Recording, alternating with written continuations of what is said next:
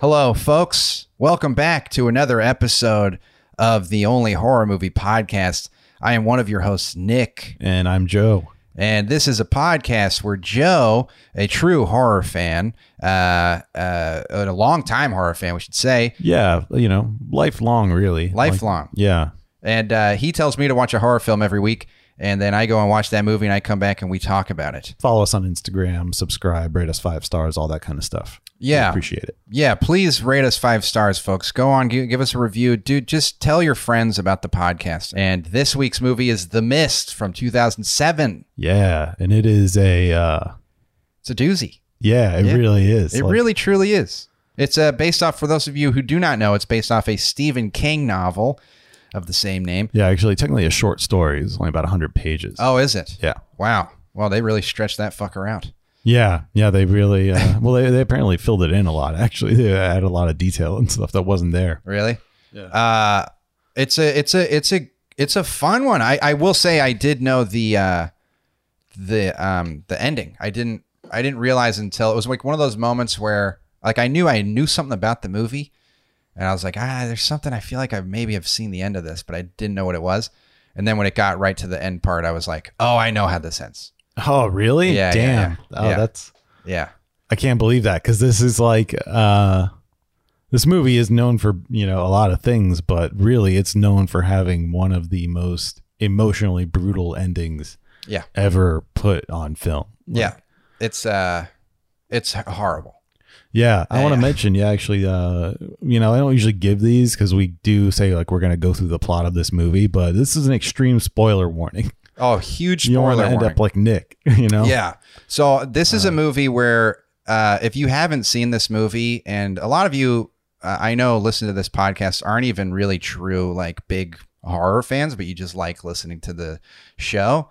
I don't know, man. This is a really good movie to go and watch. Yeah, I think it is definitely worth your time, and like even if you listen to this whole podcast and know the entire thing, it's still, you know, you got to see it. Yeah, it's an experience that was a little disappointing for me to be like, oh yeah, I already know. I know how this ends.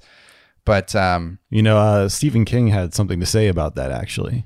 Really? Yeah, he said there should be a law passed stating that anybody who reveals the last 5 minutes of this film should be hung from their neck until dead. He said that 14 years after the movie was made.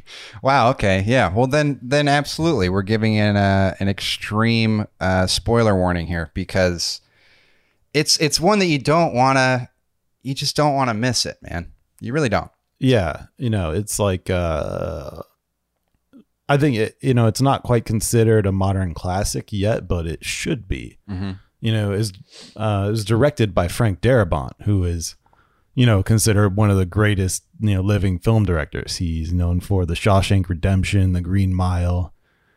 You know, I'm embarrassed to say that I had never even seen his name, even though I've seen both of those movies you just said. Really? Yeah. It makes me feel bad. Makes me feel like I'm not a true cinephile in any way, you know? Well, you know, those movies, I mean, a lot of, like, if you're like me, you probably saw them like on TNT or something during the day. Mm-hmm. Because like they got shown all the time. No, that's true. I saw them definitely like DVDs. Oh yeah. Yeah.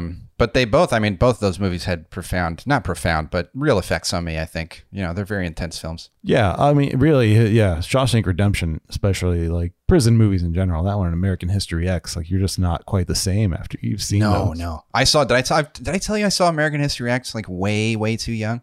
No, but I saw it pretty young too. We've talked about seeing horrifying, traumatic movies at too young of an age.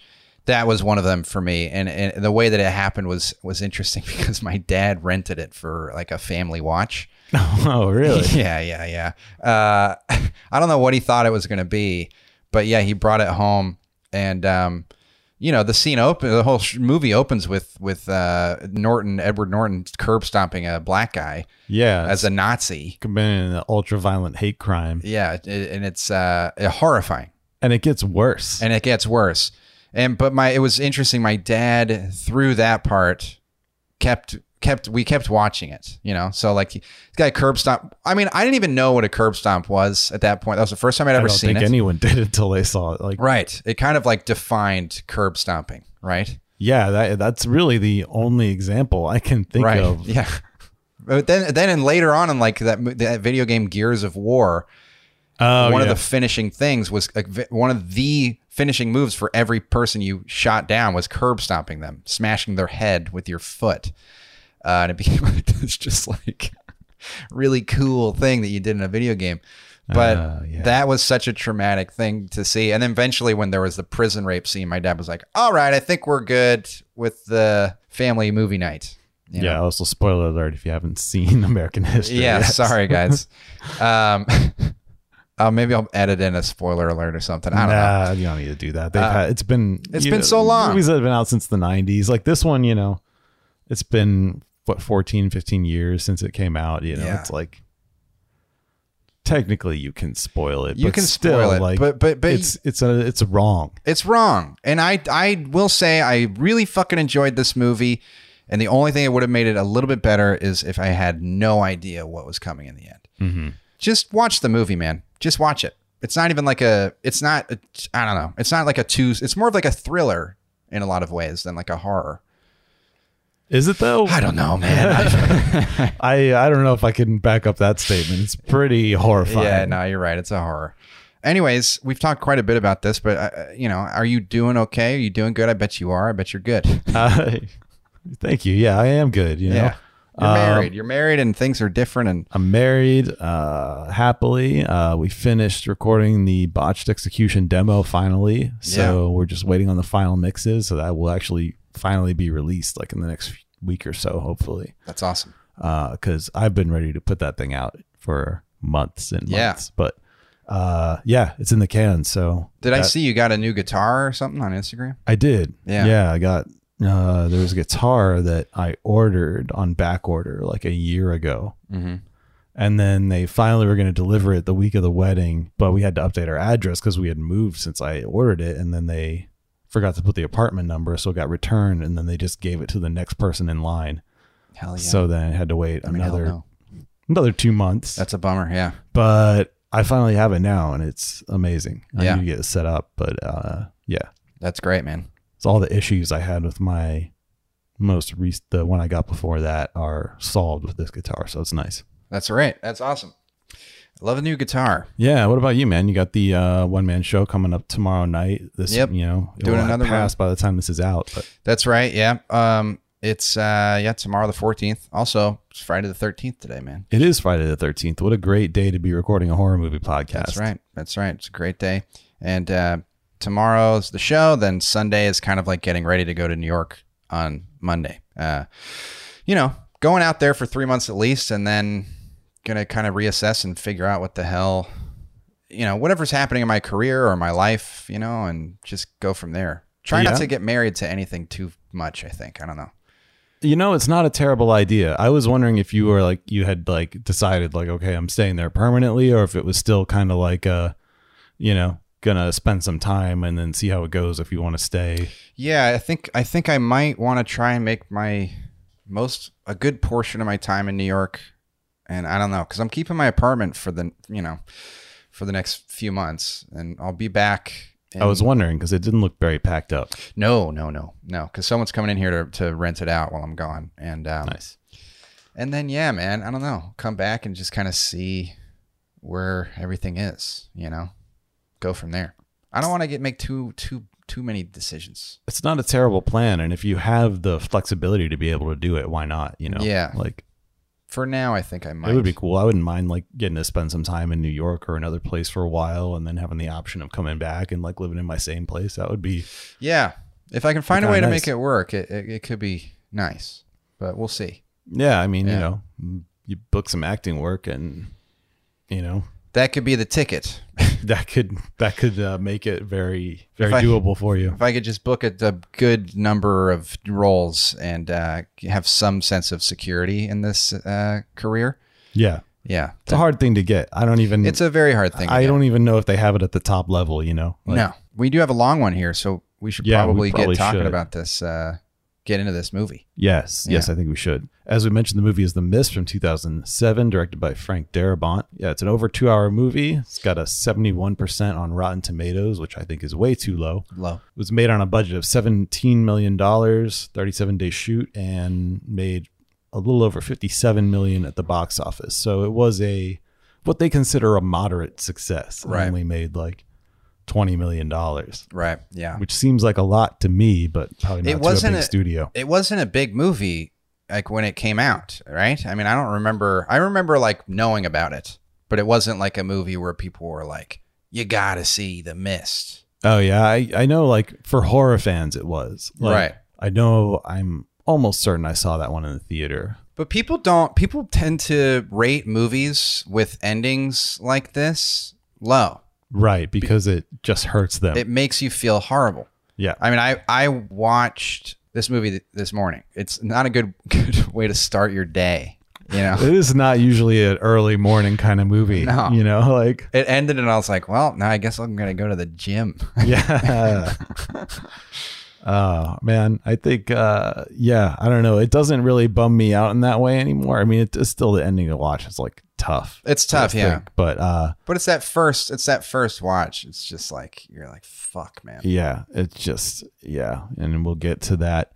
But yeah, I just wanted to mention some key cast members. So we got Thomas Jane as David Drayton. He's kind of our protagonist.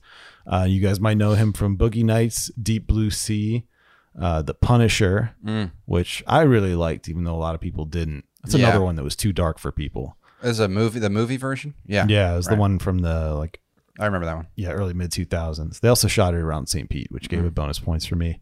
Hung at Scott Pilgrim versus the World and The Expanse. It's got Laurie Holden as Amanda Dunphy. She's known for The X-Files, Silent Hill, and she was Andrea in The Walking Dead, which was also developed and produced, and he was the showrunner, Frank Darabont, for that too.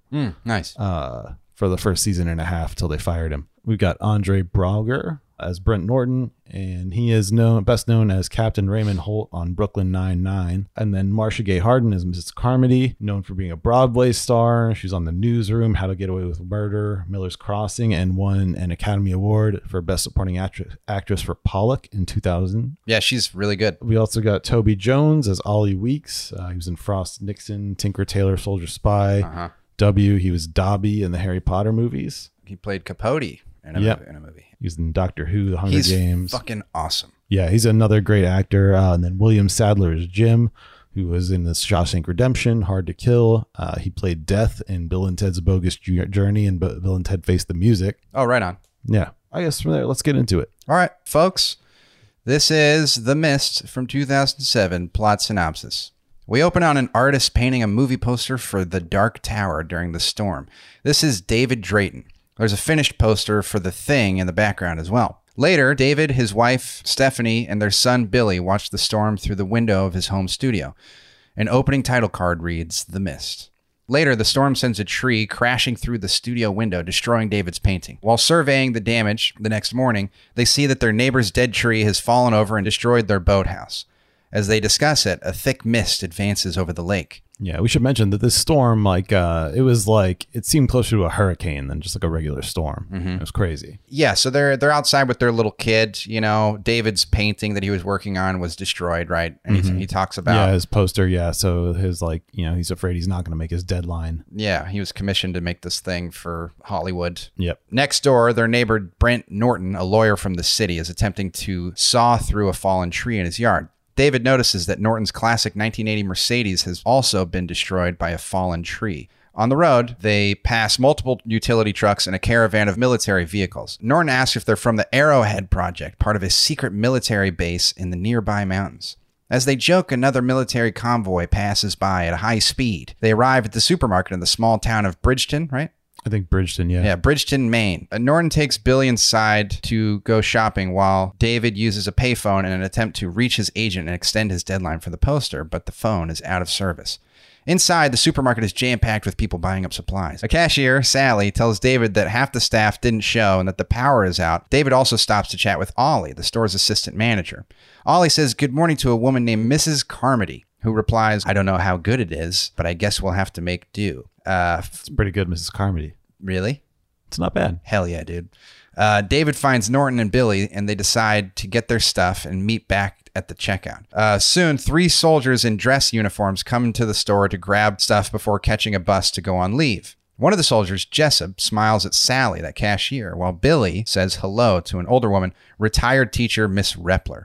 So yeah, Sally is the cashier, and she's a cute young girl. Yeah, she's like late teens, early 20s. Late teens, and Jessup is this good-looking soldier, Yeah, I think it's played by Sam Witwer. Yeah, you've seen him in a lot of stuff. Yeah. But there's clearly there's a little history here you can kind of tell, Mm-hmm. Yeah, you're just getting like a little taste. They're kind of like introducing the rest of the cast. That's throughout right. This scene. That's correct. As they stand in line making small talk, a military police jeep pulls up to the store, and a uniformed MP gets out looking for the group of soldiers. From inside the supermarket, they watch as the police and fire department speed down the street. The MP informs the soldiers that all leave has been canceled and heads next door to check the pharmacy. Suddenly, an emergency air raid siren begins blaring through the town. Everyone in the store looks on as a terrified local, Dan Miller, runs screaming through the parking lot and into the store. He's bleeding from the nose. He's got a little blood in his nose, maybe a little cut on his forehead. Something's going on, Yeah, he looks like something happened. And people are like freaking out because this is scary. He comes running out of this mist, and he's like... And then like a full panic, too. A full panic. And it's just a very tense moment, Yeah, and he's like a middle-aged guy. He doesn't look like the type of guy who would just be freaking out. Right. Like, easily. Yeah. So he runs into the store and he warns of the dangers lurking in the mist, right? He says something grabbed a guy and dragged him off, and he just heard screams, In response, store manager Ollie Weeks and Bud Brown close off the supermarket, and the mist rolls into the parking lot and quickly envelops the store. Everyone is inside waiting, speculating about what the mist might be. Mrs. Carmody says to herself, "It's death," just as a huge earthquake begins to rattle the store, shaking products off the shelves and causing lights and tiles to fall from the ceiling. The managers warn everybody to stay inside the store, but a woman says she has to get back to her kids, who she left alone at home. Yeah, this woman played by same actress played Carol in The Walking Dead, too. A lot of crossover between that cast and this movie. Oh, interesting. Yeah.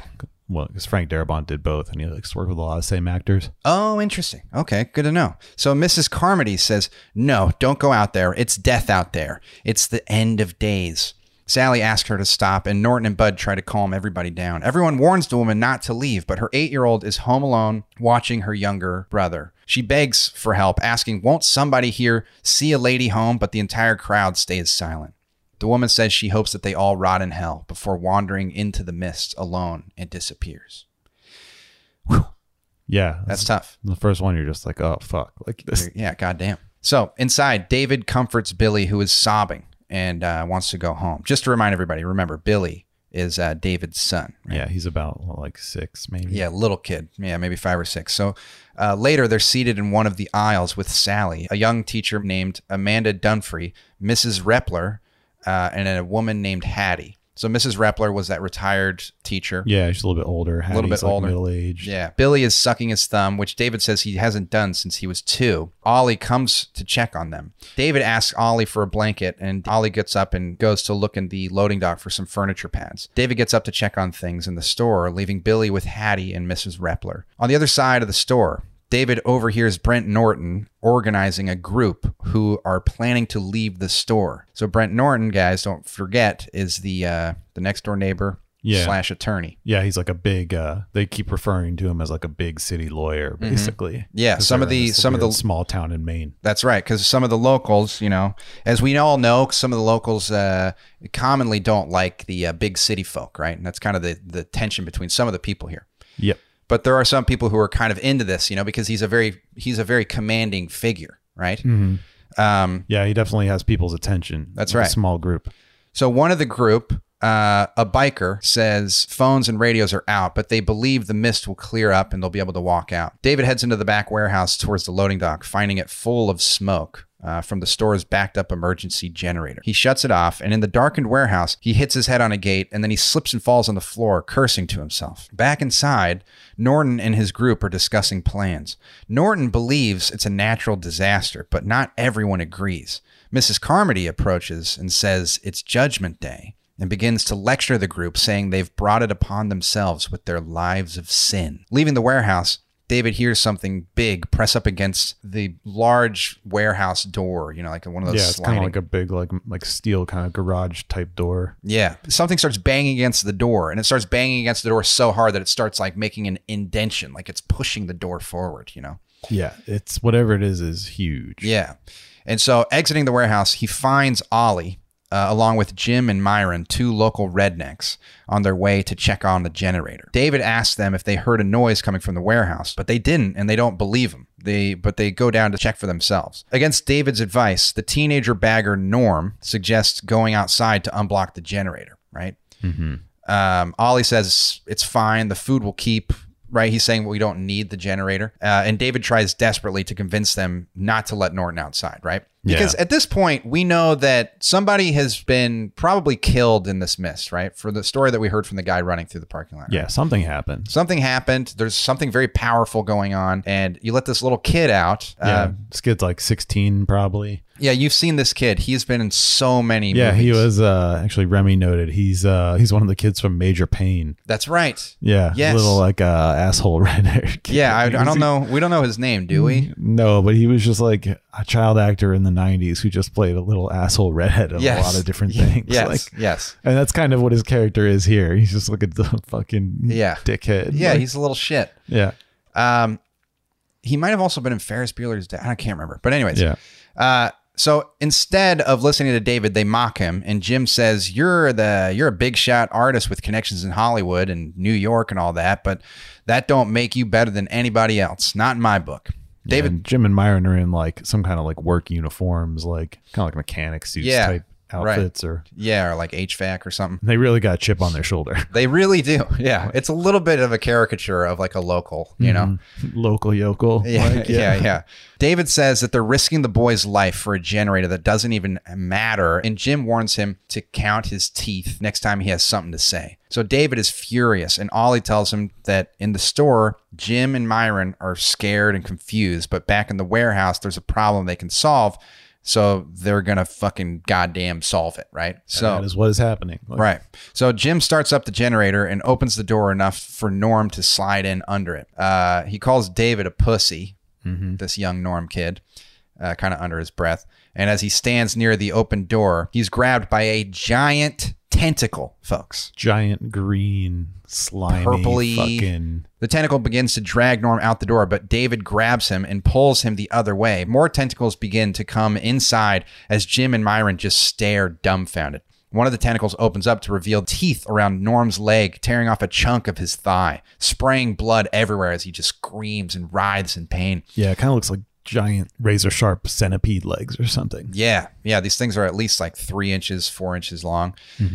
David yells for help, and Ollie goes for the fire axe just before another spiked tentacle rips off half of Norm's chest, right? Yeah, it just takes like one of his pecs entirely. And so as something you're noticing in this part of the movie is that Ollie is this like timid, small, kind of scared nerdy, man. Thick glasses, he looks like a guy who would have got bullied a lot. Yeah, for sure. He's breaking the axe out of the glass, but he's like, he's kind of hitting it and kind of recoiling, in fear because he's afraid of the glass. But these other two guys, the men, the big fucking tough guys, are just terrified just watching the whole thing. Thing. They're slack jawed. Yeah, not doing a jack in shock shit. So Ollie takes a swing at the tentacle with an axe, but misses as it pulls Norm halfway out the door. More tentacles come through the door, searching and tearing into bags of dog food as Norm is dragged out into the mist. They manage to start the generator, and as the tentacles pull back, David grabs an axe and chops off the tip of one of the tentacles, leaving it writhing on the floor. Norm the whole time is just like begging and bleeding for help. That's right. And he's trying to catch himself. He's like, his whole body is out the door. Yeah, he's hanging on for dear life. This door for dear life. Yeah, it's really, even though he's a little asshole, you feel real bad for him. Oh, yeah. And as David catches his breath, Jim begins to say he's sorry. He says that he should have explained himself more clearly. He's like, you just said you heard something, Right, yeah. But clearly David was like, I told you explicitly what was going on. So David punches Jim in the face and just begins beating the shit out of him. screaming, "You assholes got that kid killed. You got that kid killed, and I got his fucking blood on me." And as he punches him, Myron says, "We didn't twist his arm." And David replies, "He's a fucking kid, and he's supposed to be stupid. What's your excuse?" Which is a good line. Yeah. He eventually stops beating on Jim. He does. He gets a good couple of swings in there. Yeah. Gets him like a good one in the face and another good one in the stomach. So after Jim and Myron leave, David and Ollie discuss how to convince the rest of the customers to stay inside, assuming they won't believe them. And David asks Ollie, what the hell were those tentacles even attached to? Back in the store, David changes his bloody shirt to avoid scaring his son, Billy. He and Ollie, along with Jim and Myron, discuss how to tell everybody else what happened. He and Ollie, along with Jim and Myron, discuss how to tell everyone else what happened to Norm and keep the creatures out, with the entire front of the store being plate glass, right? Yeah. So that's something we need to kind of reiterate here, is that, and you'll see this in a lot of grocery stores, is right at the checkout, the whole wall to the front of the parking lot, the store, is all glass. Yeah. So you can see everything that happens. It's kind of a big movie screen. Mm-hmm. This is kind of an old school looking grocery store, which is another slightly strange thing about this movie. It feels like a period piece in some ways because all the cars are real old and like the grocery store is real old school. But then you'll notice like David has a cell phone and he mentions Photoshop earlier when his poster gets destroyed. Oh, interesting. So it's this weird like mix of the Jeep that the MP drives and his uniform are outdated by like 40 years. Like he's dressed like a Vietnam era MP. Oh, interesting. But then they also show Humvees on the road. So it's like this weird, like they intentionally kind of like mixed it up. Why do you think they did that? I think partially because Darabont wanted to make it like a tribute to like 1950s like B monster movies. Okay. And also because the book was set and written in 1980. Yeah, that makes sense. Yeah. They also use like 16 millimeter, I think like Fujifilm, like a specific type of film stock to give it like a... because they were shooting it digitally and he said it just looked too pretty. Right.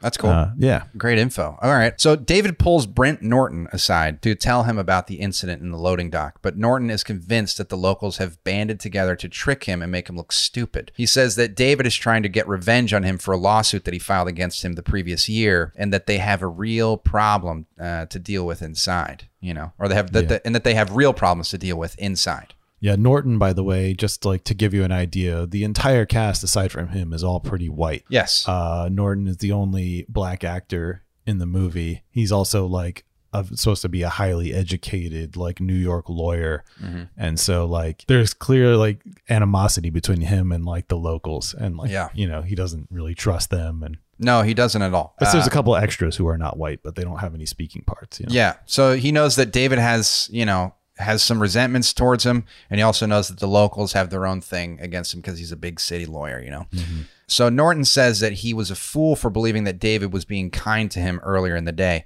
and that he's glad to see that tree smashed his boathouse. Pleading with Norton, David says that he'll drag him down to the loading dock and show him the blood and severed tentacle. He grabs him by the lapels, but Norton shoves him, yelling at David to get his hands off of him, threatening to sue him once again. Really just like not hearing it at all. Yeah. So Ollie then calls all the customers around together, introducing David Drayton to the whole crowd, and says that he has something to tell them. David explains to the crowd that he doesn't know what the mist is, but there are dangerous things inside of it. He tells them about what happened to Norm, but Norton shakes his head in disbelief while Bud begins to laugh, calling their claims lunacy and pointing out that Ollie is drinking, saying, from the look of it, the tentacles are coming out of the beer cans. So it's like he's had like one sip of a Budweiser. Right. Because he just watched this fucking kid get annihilated. Yeah. No one bothers to ask where Norm is either. Nobody does. No one likes Norm. No one cares. Bud, just to clarify, I hope everybody knows and just remembers that Bud, right, is like the official manager. He's the store general manager. Yeah. So he's above Ollie. So David tells him not to take his word for it and to go look for himself. Back at the loading dock, David, Bud, Ollie, and others come upon the blood stains and severed tentacle. The biker pokes the tentacle with a mop handle, and it begins to wriggle on the floor before dissolving into a steaming puddle of goo. Yeah, it just starts to melt right there, which like spooky. Yeah. And also, like, now their evidence is gone, too. Right, exactly. They can't show it to fucking Norton. Back inside, Bud addresses the crowd, saying, "It appears we have a problem of some magnitude here." Mm-hmm. David and Ollie direct the customers to barricade the glass storefront, stacking bags of dog food and anything they can find while taping the windows. In the bathroom, Mrs. Carmody is kneeling down in the stall. She believes that by saving even one, her life will have counted and she will earn her place by God's side. Yeah, and she also looks real fucking creepy with like the tears and just the lit by candlelight. Right. She looks like he's telling a campfire ghost story. Yeah, like, just hanging over a toilet. Yeah. Amanda Dunphy walks in, which, just to remind everybody, Amanda Dunphy, She's the younger blonde teacher played by Laurie Holden, who was Andrea in The Walking Dead. Right. And we should also mention there was like a little bit of a moment between her and David. I don't think we mentioned, but there was a little bit, they caught each other's eyes. Mm-hmm. And, you know, that's just something that happened earlier. Yeah. Because they're both attractive people. You know, what are you going to do? Yeah, it's tough, you know. It's real tough out there. So Amanda Dunphy walks in on her, interrupting Mrs. Carmody's dialogue. Amanda says that she needs to use the bathroom, and Mrs. Carmody tells her to have at it. Amanda says, you know, it's okay to be afraid. And if you need a friend to talk to, suddenly Mrs. Carmody cuts her off and says, I have a friend. God up above. I talk to him every day. Don't you condescend to me. Not ever. You don't mock me. Amanda says, she's like, no, you got it all wrong. You know, she's like, and Mrs. Carmody says, the day I need a friend like you, I'll just have myself a little squat and shit one out. Wow. Totally unnecessary. It's wild when you hear somebody say something like that fucking crude and offensive and crass. Yeah. And you're just like, what the it's also a mixture of like being a sweet old lady and also being a real bitch, you know, to be like, just like a mean old lady. Yeah. But like the idea of the language of being like, I'll have myself a little squat and then I'll shit one out. You know what I mean? It's like a weird combination of both like kind of a sweet way of saying it. Yeah. Also and really also being mean. the very Christian like Yes. person, you know, constantly praying and talking to God. Yeah. So she exits the bathroom and Amanda's just kind of left like, what the fuck? So back in the store, Norton is convincing whoever will listen that David and the others are either delusional or just lying. Ollie says that denial is a powerful thing, while Mrs. Carmody warns that there's no defense against the will of God and no court of appeals in hell.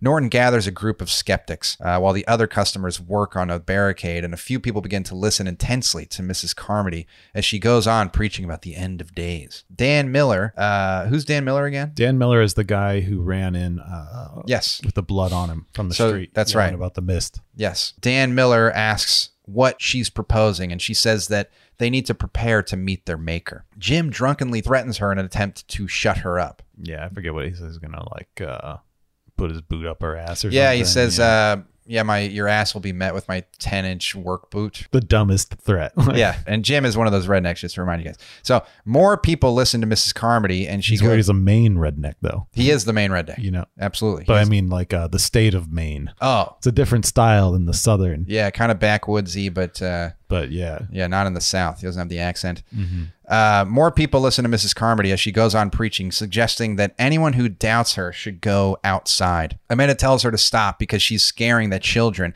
And Mrs. Carmody says they should be scared, going up to a little girl and telling her that God is stern and vengeful and that they've been mocking him. And now he's demanding retribution and blood. This was a moment where she goes up and she starts touching this little kid's chin, you know, and her jaw and kind of like stroking her face. That was a moment where I was just like, as a mother, I'd be like, do not touch my child. Yeah. But, I think the justification for that might be that the woman was actually kind of into what Mrs. Carmody was saying. Well, I think, doesn't she become like one of the first? Yeah, I think that she does. Yeah. So that was, in that moment, I was like, why are you letting her touch your child? Yeah. If she had done that to, Billy, she would have got knocked out. That's right. So she's going on and on about retribution and payment in blood when Amanda steps in and slaps her in the face. Mrs. Carmody wipes blood from her mouth, holding her finger and saying, another down payment. You know, she holds up the blood and warns that they will come tonight and take someone when they do. Ollie threatens to tape Mrs. Carmody's mouth shut, and Mrs. Carmody tells Amanda, you'll be on your knees to me before this is over. She finally wanders off. Ollie tells the crowd that Mrs. Carmody is known around town for being unstable. Billy finds the soldiers and asks why their friends don't just come out and rescue them, but they say the phones and radios are down. Billy tells David that he doesn't like the scary lady, but he says that she's just scared herself, right? Yeah, talking about Mrs. Carmody. That's right. Yeah, David's like, oh, yeah, she's just scared. You know? Mm-hmm. That's her problem. That's right. That's the issue. He asks if his mom is okay, and David says that she's fine and promises to get them back to her. But we all know that it's probably not looking good for the mom. You know, she's out in the alone mist by the house. Yeah. Back at the storefront, Dan Miller says that they have knives and mop buckets full of lighter fluid to make torches, and asks Bud if the store has a gun. And a man, Mr. Cornell, says that he has a shotgun in his truck and offers to go out for it before Amanda pulls a revolver from her purse, explaining that her husband has her carry it around. They ask if anybody can shoot it, and this is when we find out that Ollie, after he takes the gun, is a target shooting champion of 94. Yeah. Pretty impressive. Oh, yeah. State champion. I mean, Ollie just keeps getting better and better throughout the movie. Up front, Norton has organized a group of people who are planning to leave the store to find help and seek rescue. Nobody can convince him to change his mind, so David asks him to tie a rope to his waist so that they can know that he got at least 300 feet. Norton's not going to do that. But the biker volunteers instead. He says he offers to wear the rope and go to Cornell's truck to get a shotgun, planning to cut the line loose if it runs out, right? Mm-hmm. He's got a big old knife. Big old knife. So David attempts one more time to pursue Norton to not to go, asking what if he's wrong. And Norton says, then I guess the joke would be on me after all. Pretty familiar after living through 2020. Mm-hmm. People just like, masks, vaccines, they just don't work. Right. They're not real. Oh, yeah. They'll actually kill you. Yeah, any movie like this where there's some kind of like freaky paranormal like thing or like a virus, there's always like these people who are just in total denial. Yeah. It's like very reminiscent of the pandemic. Yeah, it was harder to buy in 2007. Right. Now, which is like, yep, that makes sense. Of course. So then Norton leaves, leading a group of followers out the door. Yeah, he's got like 7 or 8 people. Yeah. He says including that the only other black guy in the store. That's true. He says they'll send back help, and Mrs. Carmody replies that they'll all die out there. The group wanders into the mist-filled parking lot as the biker turns to tell Mrs. Carmody that he believes in God, but that he isn't the bloodthirsty asshole that she makes him out to be. She tells him to take it up with the devil before he steps outside. Norton leads the group through the mist-filled parking lot, and the biker follows behind them while David, Bud, and Dan Miller feed the rope out to him. Suddenly, the rope goes taut, right? And a moment later, it begins running out at an extremely fast speed, burning David and the others' hands as they try to hold on to it. And they all use like aprons to kind of, shield their hands from it. They reach the end of the rope and are nearly pulled out the door when the other end is pulled high into the air. A moment later, the line goes slack, dropping to the floor. David starts to pull the rope back inside, and as he does, it starts to come back covered in blood. In the parking lot, we see that the lower... He's just pulling this bloody rope in, and everyone's freaking out. Yeah, it's a cool moment. Yeah, as everybody's just watching as like more and more blood on the rope. In the parking lot, we see the lower half of the biker's body being dragged back to the store. So just his waist and legs. Yeah, waist and legs with guts hanging out. Mm-hmm. And everybody fucking just screams. The whole place. This is a big dude with a big knife. Oh, yeah. And it happened very quickly. Yeah. So they cut the rope, shut the door, and Mrs. Carmody addresses the crowd saying, "Now do you see? Now do you believe?" Later, Jim and Myron are setting up work lights in the back of the store in case of an emergency or if something gets inside. In the back locker room, Jessup checks on Sally and asks... Jessup is the private. That's right. The private one of the military guys. That's right. These little lovebirds that have the moment earlier. Sally asks him why he never asked her out in high school, and he says he was just stupid. Then they begin to make out before she pulls away, and he apologizes. But she says it's okay. She just didn't want it to happen in this shitty little locker room. They decide to just spend some time in there alone for a while. So they hang out there and develop some feelings and further their love story, right? Mm-hmm. So back at the storefront, night has fallen. Ollie, Dan Miller, Bud, and the others are looking out at the parking lot through openings and these stacks of dog food. Yeah, they've got their dog food barricade. Mm-hmm. Yeah, and Bud, big old bags of Purina. That's right. And Bud goes to bite into a piece of chicken when an enormous flying insect lands hard on the other side of the glass, spooking the fuck out of him, right? Oh, yeah. He backs up, he falls on the floor. And as they look on, more and more of the insects resembling these giant wasp-like flies with huge stingers begin to congregate, smacking up against the window, on the other side. And inside, everyone grabs flashlights and begins to shine them on the insects before Ollie yells, "Holy shit," as a huge... pterodactyl-like creature with leathery wings, huge claws, and a curved beak swoops down and grabs one of the insects, right? Yeah, so now it's very clear we're in a monster movie. It was kind of like, what were these tentacles before? You know, what grabbed the biker? Now we're seeing like, oh shit, there's all kinds of creatures. There's some real shit going on here. So more of the pterodactyl creatures come slamming into the windows, causing the glass to crack and spiderweb, right? Myron and Jim scramble to turn on the work lights at the back of the store just as Ollie realizes that the light is attracting all the insects and creatures. But that doesn't stop, Myron and Jim from turning on every single fucking work light in the place. Oh, yeah. They're going to, they got a task. Ollie and David attempt to douse the lights up front while everyone else runs screaming towards the back of the store. More of the creatures slam up against the store. One breaks through, forming a hole and sending the insects inside. David and a few others run to the mop buckets, turning the lighter fluid-soaked mops into makeshift torches. Back near the front, one of the insects flies past several people before Amanda swats it down with a rake and stomps it. Another insect lands on Sally's chest and immediately stings her in the neck with a scorpion-like tail. She throws it off, and Jessup rushes to her side as she convulses on the floor just as one of the pterodactyl creatures climbs through the glass and into the store. Amanda screams at Ollie to shoot it, but he says he'll smash the window, and the creature begins to flap his wings, tearing through the store in pursuit of the insects. Ollie chases the creature with a gun while David and Amanda struggle to get a torch lit. Very tense moment. She cannot get this fucking lighter lit. Yeah, the thing is just soaked in lighter fluid. Right, and she is screaming, trying to get it lit. Yeah, and these fucking pterodactyl things, they look like giant pterodactyl bat creatures. They're like the size of like a golden retriever or something, with like giant wings. And this is a total chaos moment. Everybody's in panic. Oh, yeah, because these bugs are flying around. These fucking things are getting inside. The creature jumps on a man's back and bites down, ripping a chunk of flesh from the back of his neck.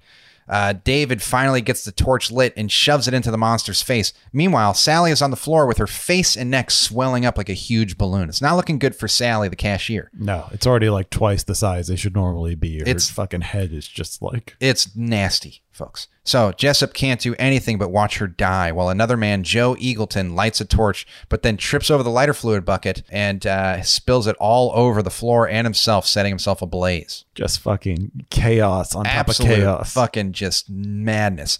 So Dan Miller yells for the fire extinguisher as Joe Eagleton stumbles around engulfed in flames. Back up front, David is still battling the creature with the torch when Amanda squirts lighter fluid all over it, setting it on fire before it attempts to fly away. David chases the flaming creature through the store, swinging at it with the mop handle and eventually catching it and beating it repeatedly. The others manage to extinguish Joe Eagleton just before one of the stinging insects lands on Mrs. Carmody. It crawls up her torso, brandishing its stinger and ready to strike as she prays for God's will to be done. As she does, the insect flies away, leaving her unharmed. And everyone's watching this, and this is, I think, kind of a turning point. Yeah, this is definitely a looks good for Mrs. Carmody. So the pterodactyl creature that Ollie is chasing finally lands for a moment, and he's able to shoot it while David continues to beat another one that's on fire. The creature Ollie shot is still alive and starts crawling towards Billy. As it gets in its pouncing range, David is able to pull Billy out of the line of fire just in time for Ollie to take the shot and kill it. Now we're in the aftermath. And he was beating that one with the mop handle. Like, oh, yeah. He was just like fucking hitting it and hitting it. Yeah, they cut away and they cut back and he's still beating it. Bashing it.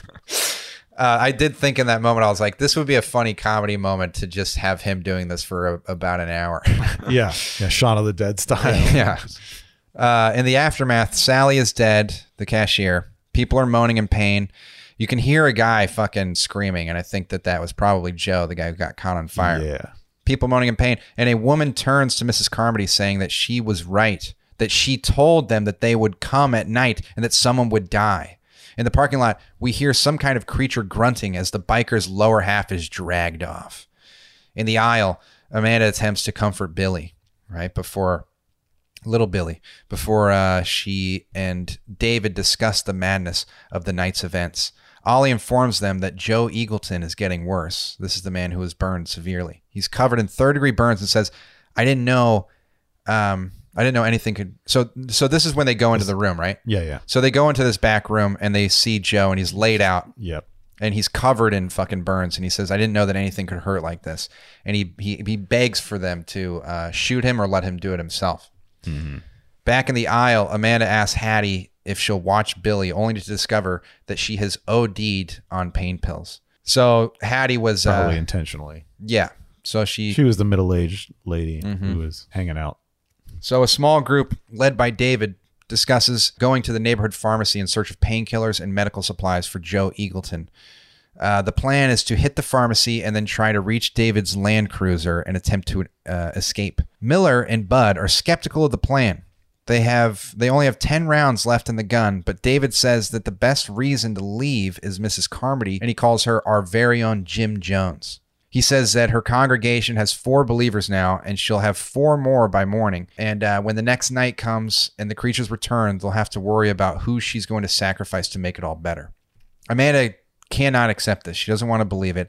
And she asks Miller if he has any faith in humanity at all. Miller says none whatsoever, which I loved. And she argues that they're in a civilized society. David says, sure, as long as the machines are working and you can dial 911, but you take those things away, you throw people in the dark, you scare the shit out of them, no more rules.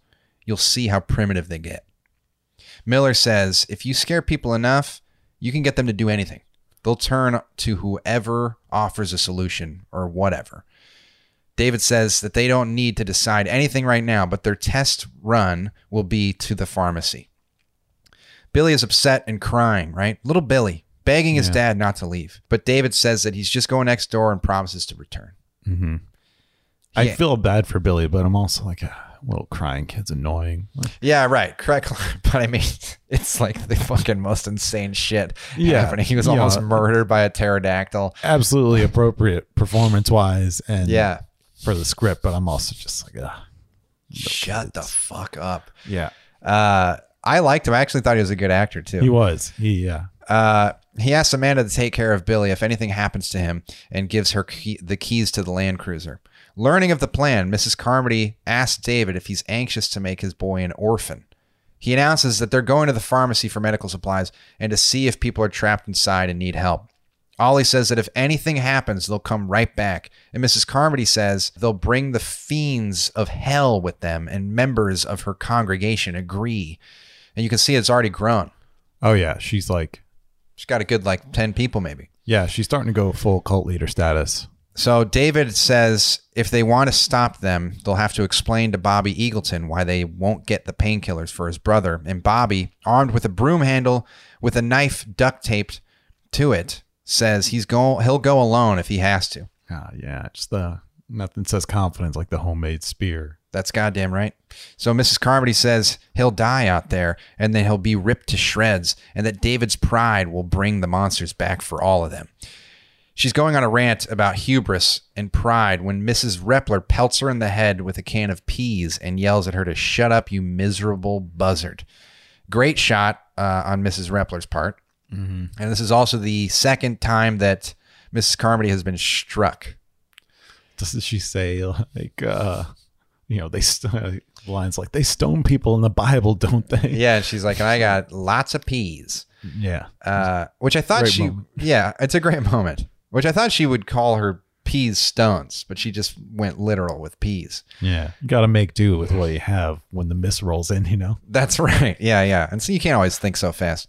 So David asks if they'll get help from the army, and Jessup volunteers, right? That's something we also want to keep in mind here, that these army guys, really have not been participating in the protection, right? No, they've been pretty much useless. Yeah. And they always have to be asked directly, hey, we need your help. Yeah. And they were they were trying to go on leave too. They were stopping in the grocery store to get something before the bus was going to take them to safety, to wherever else they were going. Mrs. Repler turns to Jim, and Jim is one of the rednecks, right? Sorry, yeah. I'm just trying to remember. Mm-hmm. And says that she had him in school, and he says, yes, me and my sister Pauline. And she replies, a pair of underachievers. After you, Jim. Just a totally unnecessary burn. Yeah. Just to eviscerate this guy's confidence before they're going to go on this mission. Right. And did she have reason to do that? Had she seen any of his cowardice earlier? She was his teacher. She's known he was a dumbass for his whole life. Hell yeah, dude. So the group head outside armed with flashlights, sharpened mop handles, axes, and knives, and make their way through the mist towards the pharmacy. They enter the darkened pharmacy, discovering that its front door was propped open, and the place is filled with mist. They find the medical supplies, but before they can leave, Miller, Jim, and Jessup discover huge spider webs and hear something skittering around in the dark. Jim looks up and notices that people are hung from the ceilings in the webs. Suddenly, something grabs him. Very creepy. Very creepy. Suddenly, something grabs him, and he begins to scream, right? It's the MP from earlier, covered in spiderwebs, and he says, through just pain and through this web that's like over his mouth, he says, "I'm sorry, help me." As they attempt to pull him down, he says, "It's our fault. It's our fault." He begins, his skin begins to pulsate, and he says, "I can feel them," before baby spiders begin to burst through the boils on his face and chest. Suddenly, a huge spider with a skull-like face drops down in front of Jim, and Jim just screams because he's a fucking coward, doesn't even do anything about it. Ollie manages to shoot it, but another spider fires a strand of silk at David's direction. He moves out of the way, kind of dodging it Matrix style, and when the web hits the floor, it begins to burn through it like acid. Yeah, this scene owes a lot to Ridley Scott's Alien. Oh, yeah? Yeah. Hell yeah. A little bit to Slither. Oh, nice. Have you seen Alien? I've seen Alien. I've seen Slither. We've done it. They get the face, or they wrap the people up, and then the things burst out of them. And yes. They got the acid blood. It did feel very familiar, yeah. More spiders appear, and they shoot webbing all over the place. A spider yanks Bobby Eagleton's spear from his hand before it shoots a web around his leg. The web burns through, severing his leg at the thigh, right? The MP is screaming and convulsing before he falls forward onto the floor, causing his back to explode as hundreds of tiny spiders crawl out of his torso. Yeah, he's just like a pile of blood with ribs at this point. Yes. It's pretty And this did remind me of Slither when Brenda falls over and then all the fucking things. Slugs. Yeah. Another one of the group gets a web shot directly on his face and he begins to melt it off, right? Yeah, this is just a random guy who was with him that you kind of didn't hear much from. Yeah, he was just looking at him. But they needed some extra chaos here. Mm-hmm. So Mrs. Repler is stopped by a giant spider. This is this old retired lady, right? Yeah, why was she on this mission? I don't know. I think because she had a pretty good understanding of supplies, medical stuff. That makes sense. Yeah. And the names and where they would be, maybe. So Mrs. Repler is stopped by a giant spider, but she pulls out an aerosol can and a lighter and she torches the fuck out of this thing. Yeah. Rambo style. I mean, arachnophobia style. Oh, hell yeah, dude. On the ground, hundreds of tiny spiders begin to crawl all over the man with the melting face as a large one jumps on his chest and bites into his neck. Outside the front door, a nearly 5-foot wide spider stops the group in their tracks. Ollie goes to shoot it, but the gun is empty, and Miller takes a mop handle and a mop handle spear and impales it, lifting it up and tossing it aside. Yeah, these are, by the way, the most horrific alien-looking demon spiders you've ever seen. They've got like skull-like faces, and they're just... Yeah, they're very scary. Fucking terrifying. Yeah, but it was a pretty badass move of Miller to just fucking spike it and toss it aside. So inside, Jessup and David realize that Bobby Eagleton is dead. I'm sorry, this is back in the store, right? Yeah, they're still inside the store. They're trying to kind of drag him, but they realize his leg's gone and all his blood's out. That's right. So, and they leave his body to be swarmed by spiders as they run back towards the supermarket. Back at the supermarket, the remaining customers and staff wait in silence before Jim and the rest of the group run up and begin pounding on the glass, screaming for them to open the door. Jim is sobbing hysterically and screaming, "They're all dead." And David grabs Billy, and the crowd look on in shock. Mrs. Carmody, who had opposed the expedition on the grounds that it would waste more lives, uses this failure to increase her influence by offering protection and expiation from divine wrath to new converts who repeat the word expiation back to her, right? Mm-hmm. At this point, right, it's been 2 days have passed. Yeah. Right. So after the math, in the aftermath, after the pharmacy, we do a little fade, and there's a 2-day jump. Yeah, and is this where they say that, like, oh, by the way, Joe Eagleton didn't make it anyway? Right. Yeah. So, and then they just kind of like, they mentioned that Joe died. Yeah. After they went through all that madness, specifically to keep that guy alive. Yeah, which it wasn't looking good. No, it was not looking good. He had like straight up Freddy Krueger face. Mm-hmm. Like, yeah, it was bad. So Jim has now joined them and is fervently yelling expiation, hallelujah, hallelujah, back to Mrs. Carmody. So this is that main redneck guy. See, now he's fucking joined Mrs. Carmody. Yeah, he's been converted. He's just a fucking scared little boy. So David, Ollie, Amanda, and Mrs. Repler, Bud, and Cornell decide that they'd rather risk making a run for David's SUV than staying with Miss Carmody and her congregation. David says he wants to talk to the soldiers and find out what they know about the mist, recalling the MP, what the MP at the pharmacy said. Right? Said, "I'm sorry, it's our fault." Yeah. Meanwhile, Mrs. Carmody is reading from the Bible in an enraptured audience. David finds Jessup by himself, and he says, that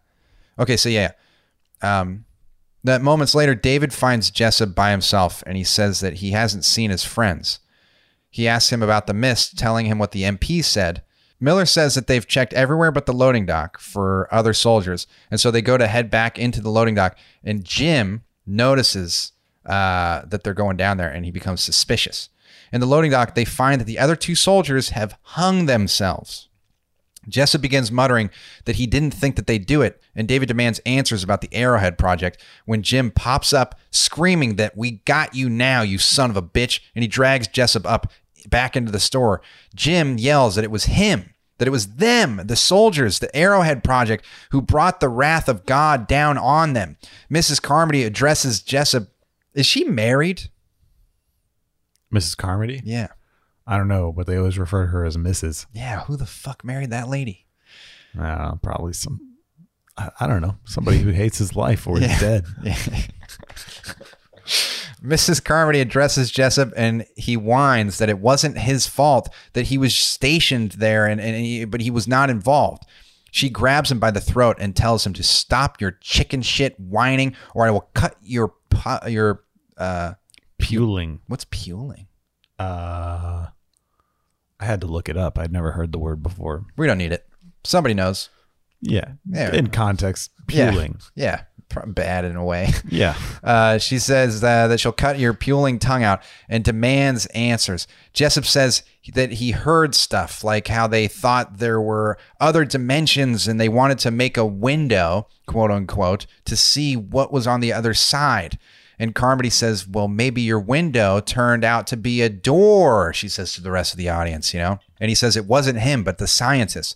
Carmody calls Jessup a Judas and says they're being punished for they're being punished for going against the will of God.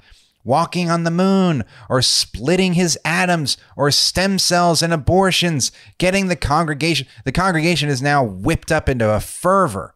She says it's all Jessup's fault. Yeah, it's like a Pentecostal church in there. Mm-hmm. And the crowd goes to grab Jessup. David attempts to intervene, but is punched in the face. Someone in the crowd punches Jessup as well, and they shove him into a butcher's knife. And this guy with the butcher's knife stabs him in the stomach. He's the butcher. He's the butcher. Yeah. He stabs him in the stomach, and he stabs him again, and he stabs him again. And it's just fucking brutal, man. They're just murdering this man in front of a whole crowd of people at a grocery store. Mrs. Carmody screams, "Feed him to the beast! Let the abomination smell his blood!" as the congregation lift up Jessup above their heads, carry him to the front of the store, and shove him outside. Jim locks him outside, staring as Jessup pounds helplessly on the door with bloody fists. He hears the sound of a monster behind him and turns to see a 30-foot-tall praying mantis-type creature approaching from the mist. He begs to let them back in. He turns and puts his bloody hand up against the window, and he says to Jim, please, something like that, right? Yeah. And the creature reaches with a giant crab-like pincher and pulls him up into the air and into the mist. Carmody says that the beast is fed and will leave them alone for the night, but tomorrow they'll have to wait and see. Whew. That was a very intense scene. Yeah. The movie just keeps getting darker. Mm-hmm. Yeah, relentless, this movie. Mm-hmm. Later that night, Billy makes David promise that he won't let the monsters get him, right? He's just this little boy. He's just begging his dad, please, no matter what, don't let the monsters get me. The next morning, as David and the group prepare to sneak out of the store, they are stopped by Miss Carmody, who accuses them of stealing food. She says she won't allow them to leave, that it is against God's will, as her followers, including the knife-wielding butcher, begin to surround David's group. Carmody says Jim pulls out a knife too. That's right. And Carmody says that she's proven herself and asks, what's the matter? Don't they believe in God? As she asks, she takes a swig from a big glass bottle of milk. Yeah, just fucking psychopath. Really, like that was a good touch that really added to the fucking instability. Drinking milk like a fucking maniac. Oh man, narcissistic personality disorder really just can run amok. It's peaking. So David says that no one has interfered with her and that they're only asking for the same privilege. Mrs. Carmody says that it was David's group who brought this upon her followers, saying, they mock us. They mock our God, our faith, our values, our very lifestyle. They mock our humility and our piousness. They piss on us and laugh. She says the blood of human sacrifice must come from them as Jim pulls a knife and her followers continue to circle David's group. David grabs a mop handle spear and says, you try it. And as Miss Carmody yells, we want the boy. Billy has been chosen by the group to be delivered as the next sacrifice to appease the monster and her congregation to begin to attack David's group as she screams to grab the boy. Mrs. Carmody screams, get the whore too, referring to Amanda, as David fends off the butcher and the others with a mop handle. As the crowd descends on Amanda and Billy, Mrs. Carmody screams, kill them all. Just before Ollie fires a shot, shatters the milk bottle, and Mrs. Carmody falls to her knees, shot in the stomach. Yeah. And we see the fucking smoke clearing from Ollie's pistol. Her congregation scatters as Ollie aims again and then shoots her in the head. Which, so satisfying. So good. Yeah. Like, so good. You just look, finally. Yeah. Should have happened sooner. Right. It wasn't, and it was just like, it was such a sudden moment. It wasn't like, you didn't see it coming at all. No. You know? And it was like, and it's such a bold fucking move on Ollie's part, but the like absolute only thing that could be done. Mm-hmm. Yeah, because I mean, he is, he's not the type to want to murder somebody. No, no. He's clearly one of the smartest, most rational people. He's been the best so far. And Jim and the butcher drop their knives as the rest of the followers cower in fear and move back to the back of the store. And this is most of the people, by the way. That her group was big, huge. Like she got most of them going. 20, 30 people. Ollie says to David, I killed her.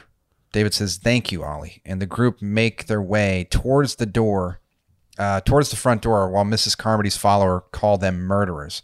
Ollie says he wouldn't have shot her if there had been any other way. And David replies, that's why I said thank you. As they unlock the door and they run outside.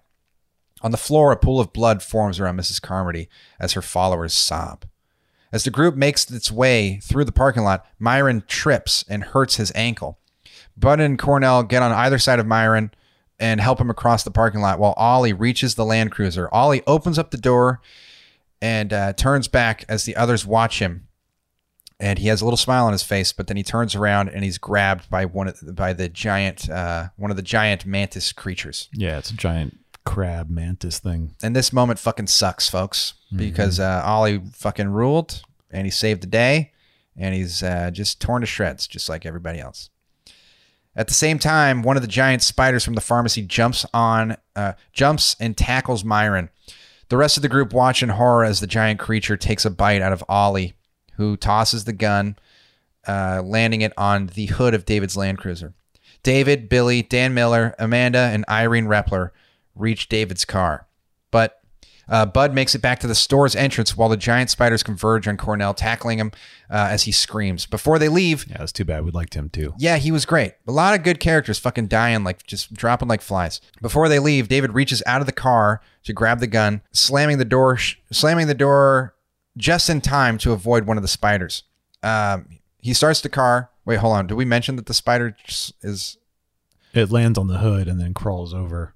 Yeah. Did we mention that?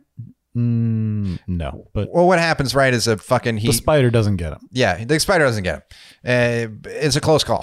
Yeah. So he starts the car, turning the floodlights on, and they head off. Dramatic music plays as Bud and the remaining customers look on from inside the store as the Land Cruiser passes by. Yeah, this is real fucking music. This woman's just like fucking half singing, half wailing. Like, Yeah, it's very dramatic. sounds like Gregorian chant for the apocalypse or something. Yes, yes. So driving through the mist, David finds his home destroyed and Stephanie, his wife, dead, attached to the house and encased in spider webs. As he looks on, David says, "I told her I'd fix it," referring to the window smashed by his grandfather's tree. Devastated. Brutal. It's a really sad moment. Everybody in the car is really kind of sitting in this moment with him. Devastated, he drives away from town, passing a school bus with a kid inside covered in spider webs and a 100-foot tall, 6-legged beast with tentacles hanging from it, and smaller flying creatures circling around it.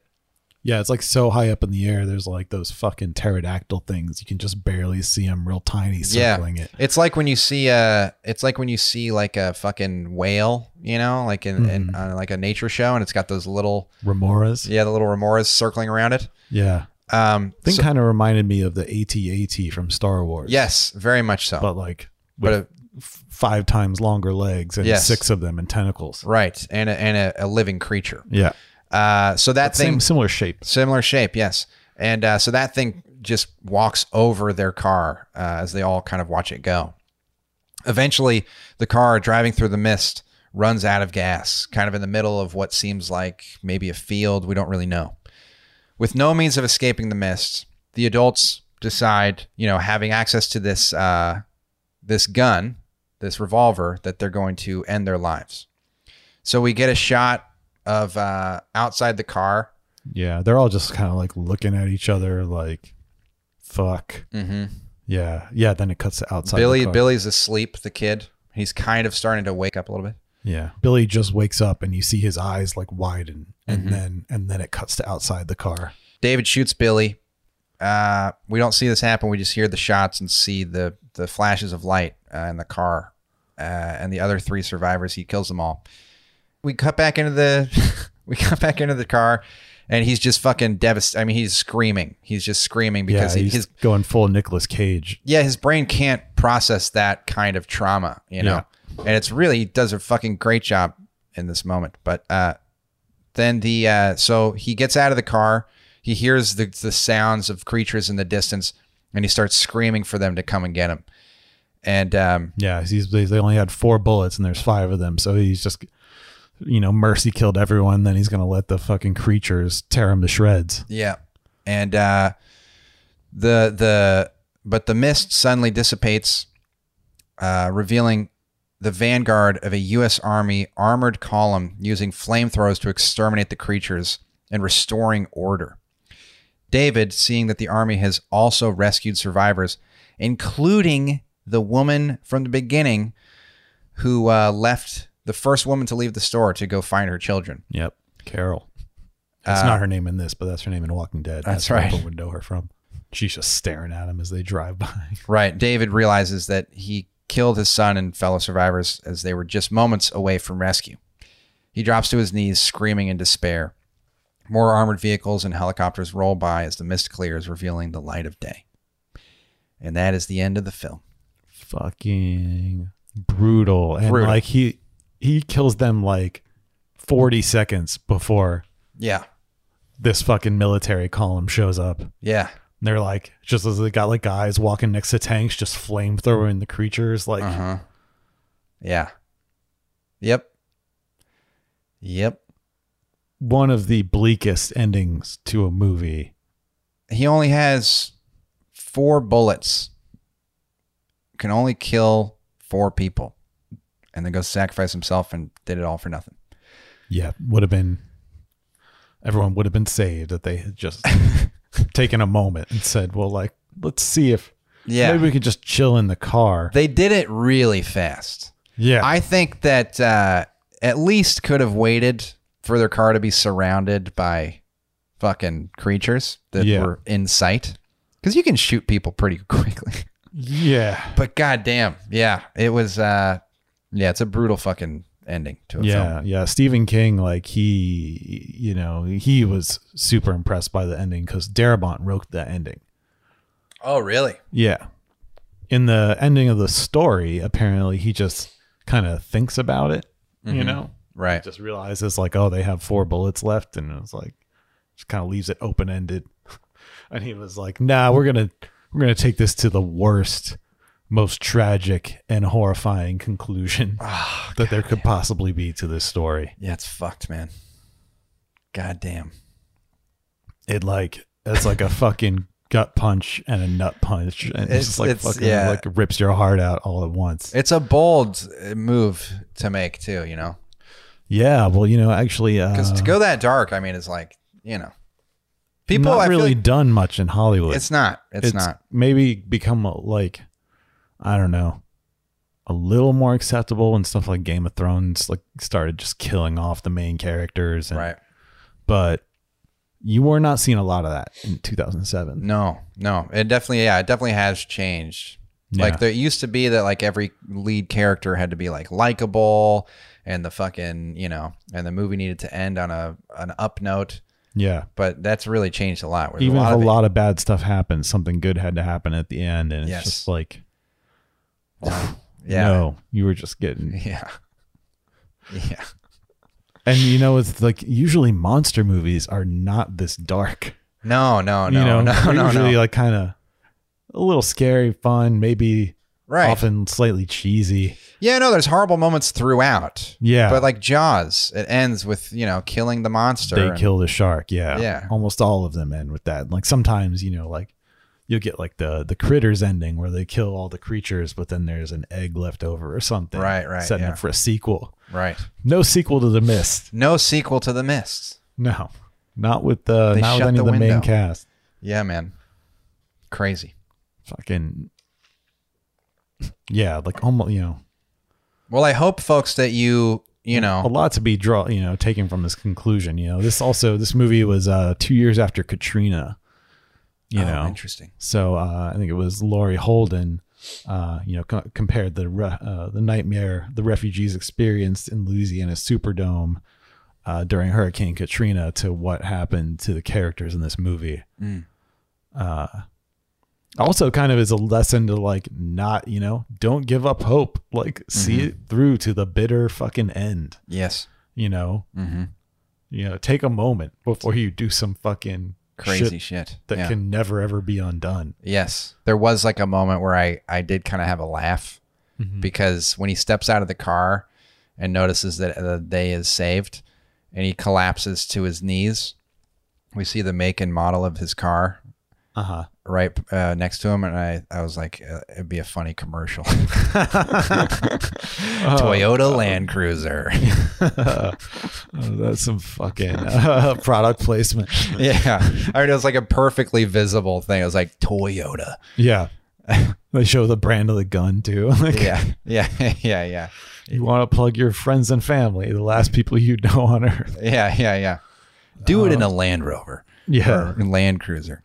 My dad had a later model of one of those. I one time used it to water balloon the people waiting in line for the Xbox 360 release, and then ran from the cops in it.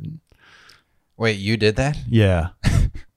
Jumped a curb, blew a tire, got surrounded by cops with guns drawn. You did this? Trying to rob people. Yeah. Really? That's hilarious. I was like 19. So you drove by people waiting to get an Xbox, threw water balloons at them. Yeah. Tried to evade the police. We did it at 3 different stores. But there was a Toys R Us, and this guy who was waiting in line pulled out nunchucks and started like of course, yeah. Doing fucking that's like the Bruce only Lee weapon. Shit. So we were like, we gotta go back. Yeah. And hit that guy with a water balloon. Like we have to. And then we did. Like the cops were waiting for us in the parking lot. Oh, man. And we tried to escape, and I almost made it to my aunt's house, but we had a blown tire, and then we're surrounded by that's so funny, dude. Cops with guns drawn. Nunchucks. Just playing to Florida, man. Like, I mean, there's no other weapon that somebody in that line would have had. No nunchucks. Yeah, no. Didn't pull a gun and a knife. Yeah. Just a thing that's really probably has no idea how to. Did he look like he knew how to use them? He kind of did. Yeah, and he was practicing like, YouTube videos. Seemed like too old to like right not know how to use his nunchucks. That's just so funny, dude. That's great. I love that shit. I don't know if he was like a karate teacher, like waiting in line Yeah, for like yeah. an Xbox for his kids, or if he was getting excited to play Halo himself. That's so funny. Cool. Well, yeah. I mean, I think there was something else I had to say, but I don't know. We should get into the after notes here. Yeah, there's a lot here. Remy, as usual, did an excellent job. Hell yeah. Really outdid herself as usual too. Nice. Thank you, Remy. Yeah, she's gonna do a deep dive on Stephen King. I was like, save it. Like, right. We got we got enough for this one. We'll do more of his work, I'm sure. And for those of you who don't know, Remy Mitchell is our researcher, and she's doing a bang up job. Yep, our friend from back in Orlando, currently based out of Wellington, New Zealand. That's correct. Part of the international team. Oh yeah. Making up the only horror movie podcast. Hell yeah. Join the Discord. Yeah. And, let her know you appreciate her work. All right. So let's go. I'll just go through her notes more or less in order here. So some stuff on themes. A quote from Frank Darabont. He said, "The story is less about the monsters outside than about the monsters inside. The people you're stuck with, your friends and neighbors breaking under the strain." Yes. Kind of a theme he really was able to revisit quite a bit on Walking Dead as well. Yeah, for sure. I feel like the zombies should have been a bigger part of it sometimes. In The Walking Dead? Mm-hmm. Yeah, I didn't watch it. I watched like a little bit of the first season, but I kind of started to resent the zombie culture because it was just exploding. It was so oversaturated at the time. Yeah. When it came out, it just started to get so popular, and I was just like, I just am so tired of zombies right now. Yeah, I had a similar thing with it. It was weird because like there was a big gap, like very few zombie movies from like 1990 when the remake of Night of the Living Dead came out to like 2004 when the Dawn of the Dead remake came out, and then Shaun of the Dead, like really. Those two, I feel like, kicked it off and sent it like, and then Walking Dead comics got popular, and you had movies like Zombieland and right. But they really hammered that theme home in The Walking Dead. Yeah, absolutely, they did it, and it was. Did you watch all the series? Did you watch it all? I watched. I think I got through like season 8 or something or 9. My friend was in it. Cooper. He played a big character. Cooper Andrews. So he played... oh, yeah. I don't know his name. He shows up in one of the later seasons, but he's a good character. Yeah. He came in He was on Halt and Catch Fire with you, right? Yeah, he was on Halt and Catch Fire with me. He became Alana? No, is that... No, that's not true. That wouldn't be his name. Anyways, great guy. And I remember he booked that like at the very end of Halt. Oh, nice. And we didn't know that it was going to like make his whole career. Oh, yeah. Has he done well since then? I think he's done quite well. That's good. Yeah. A lot of that cast has gone on to great things. Frank Darabont does good work. Hell yeah. They fired him because they wanted to cut the budget, and there's a whole big thing. You can read about the whole Frank Darabont getting fired from the Walking Dead saga. Crazy. It's wild. They released his emails. He's just sending these fucking emails where he's so livid and mad. He's just like, oh no, it's like, I keep getting stuck working with these fucking idiots and doing this dumb shit, ruining my fucking shot. Oh my god, just so abusive to damn. But it's not good, but it's also pretty funny to read because he's so fucking mad. Yeah, that's awesome. So from Roger Ebert's review, David and Mrs. Carmody become de facto leaders of two factions within the store.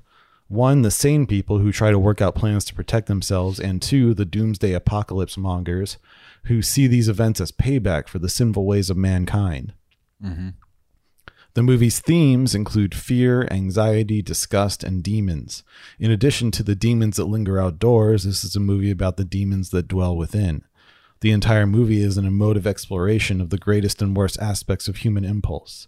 The movie feels like a transcendent allegory for mankind's deviously concealed evil will, which manifests everywhere from horrific atrocities to the silent neighbor.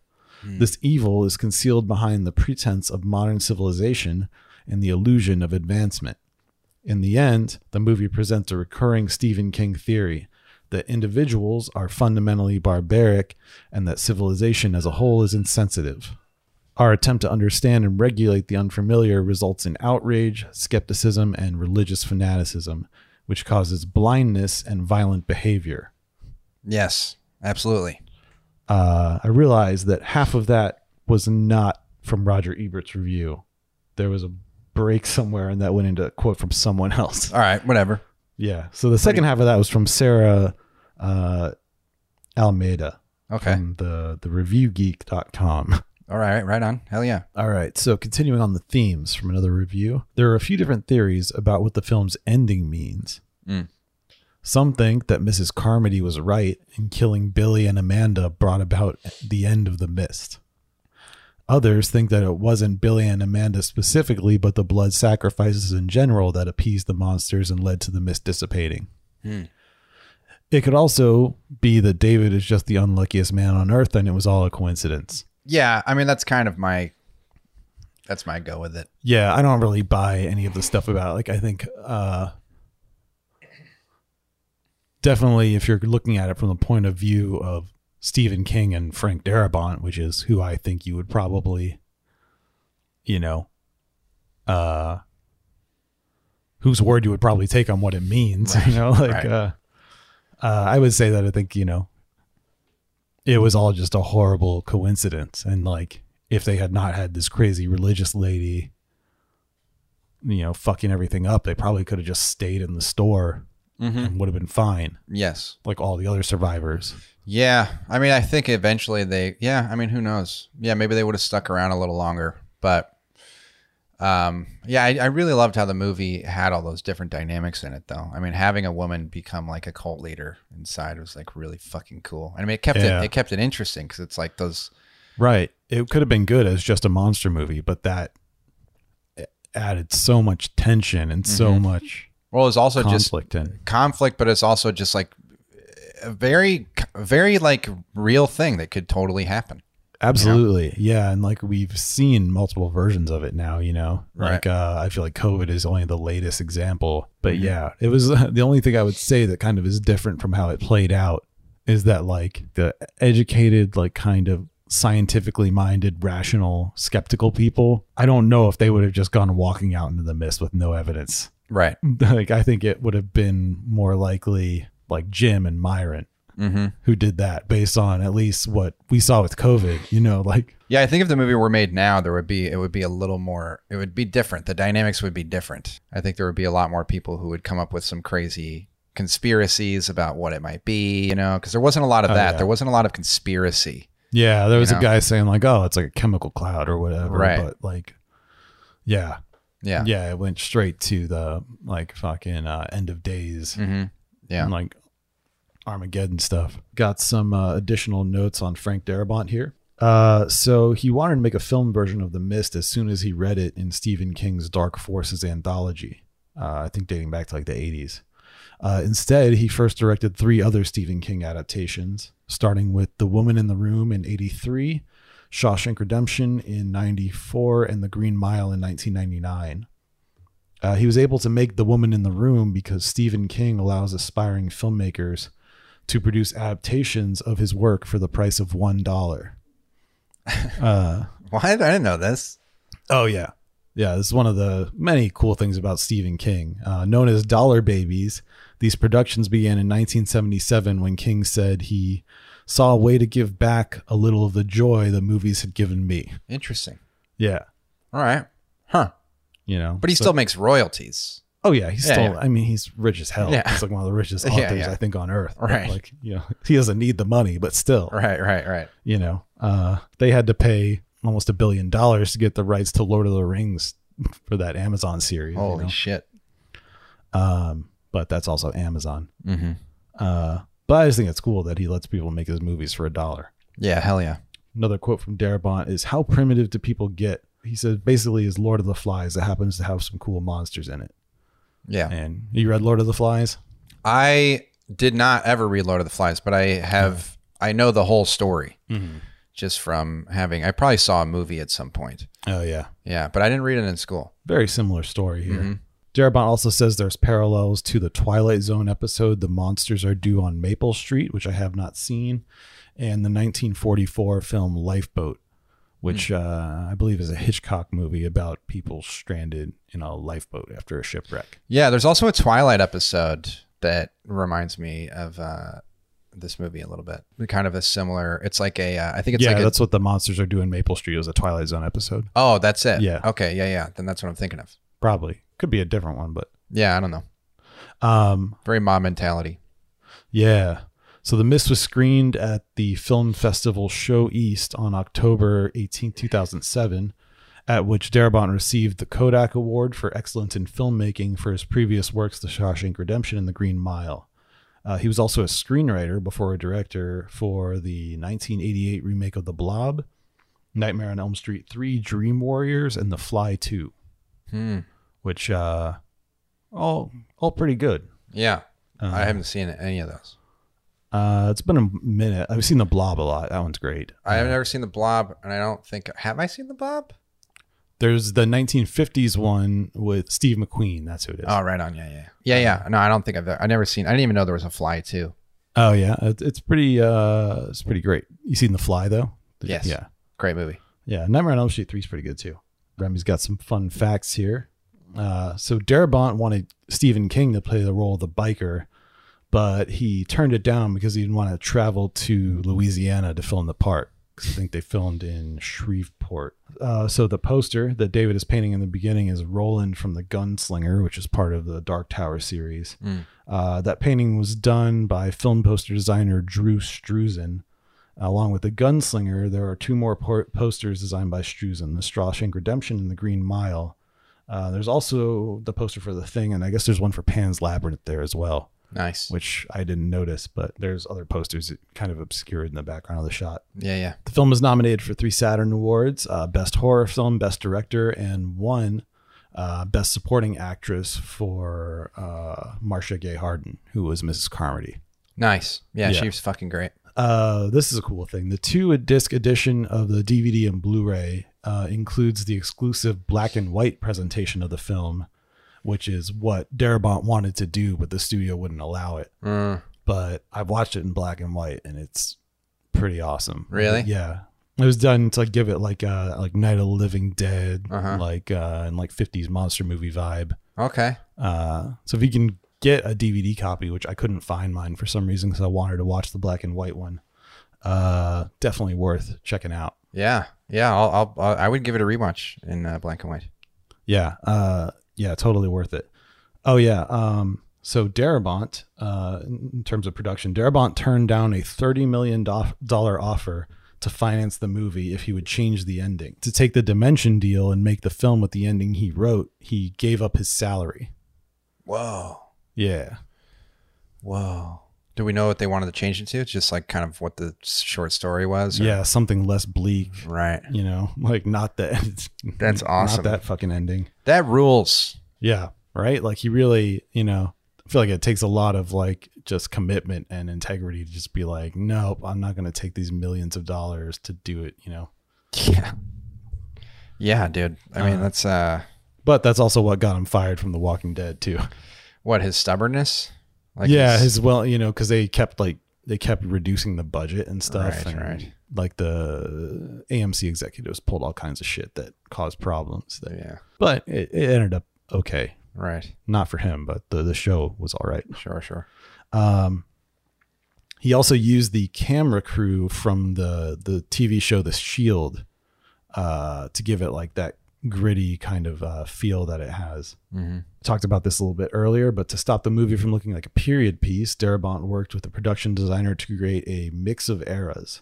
This is why the film does not look contemporary, but also can't be tied to a specific time period. Examples include characters using cell phones, military police, and outdated attire, and outdated Jeep. You know what I also noticed in the beginning of the movie, because it's interesting that you mentioned that, because it was one of the first thoughts that I had when the movie started, was a feeling of like, when does this movie take place? Because it opens with like old jazz. Yeah, I found myself wondering that too, because like the posters, like The Thing came out in 1982. Yeah, and he's like listening to this older music, but then you can tell his T-shirt just kind of seems more contemporary, you know. Mm-hmm. And I was like, all right, I guess okay. So he just likes this older music, but takes place in, I guess, maybe the early 2000s or something. Yeah, it's weird. Yeah. It's like a weird, like throwback kind of anachronistic thing, but yeah, I think it works well when you kind of can just get past it and not think about it too much. Oh, it didn't distract me. I found myself wondering it as I was watching it. I was Right. like, was this set in the 80s? Like, right.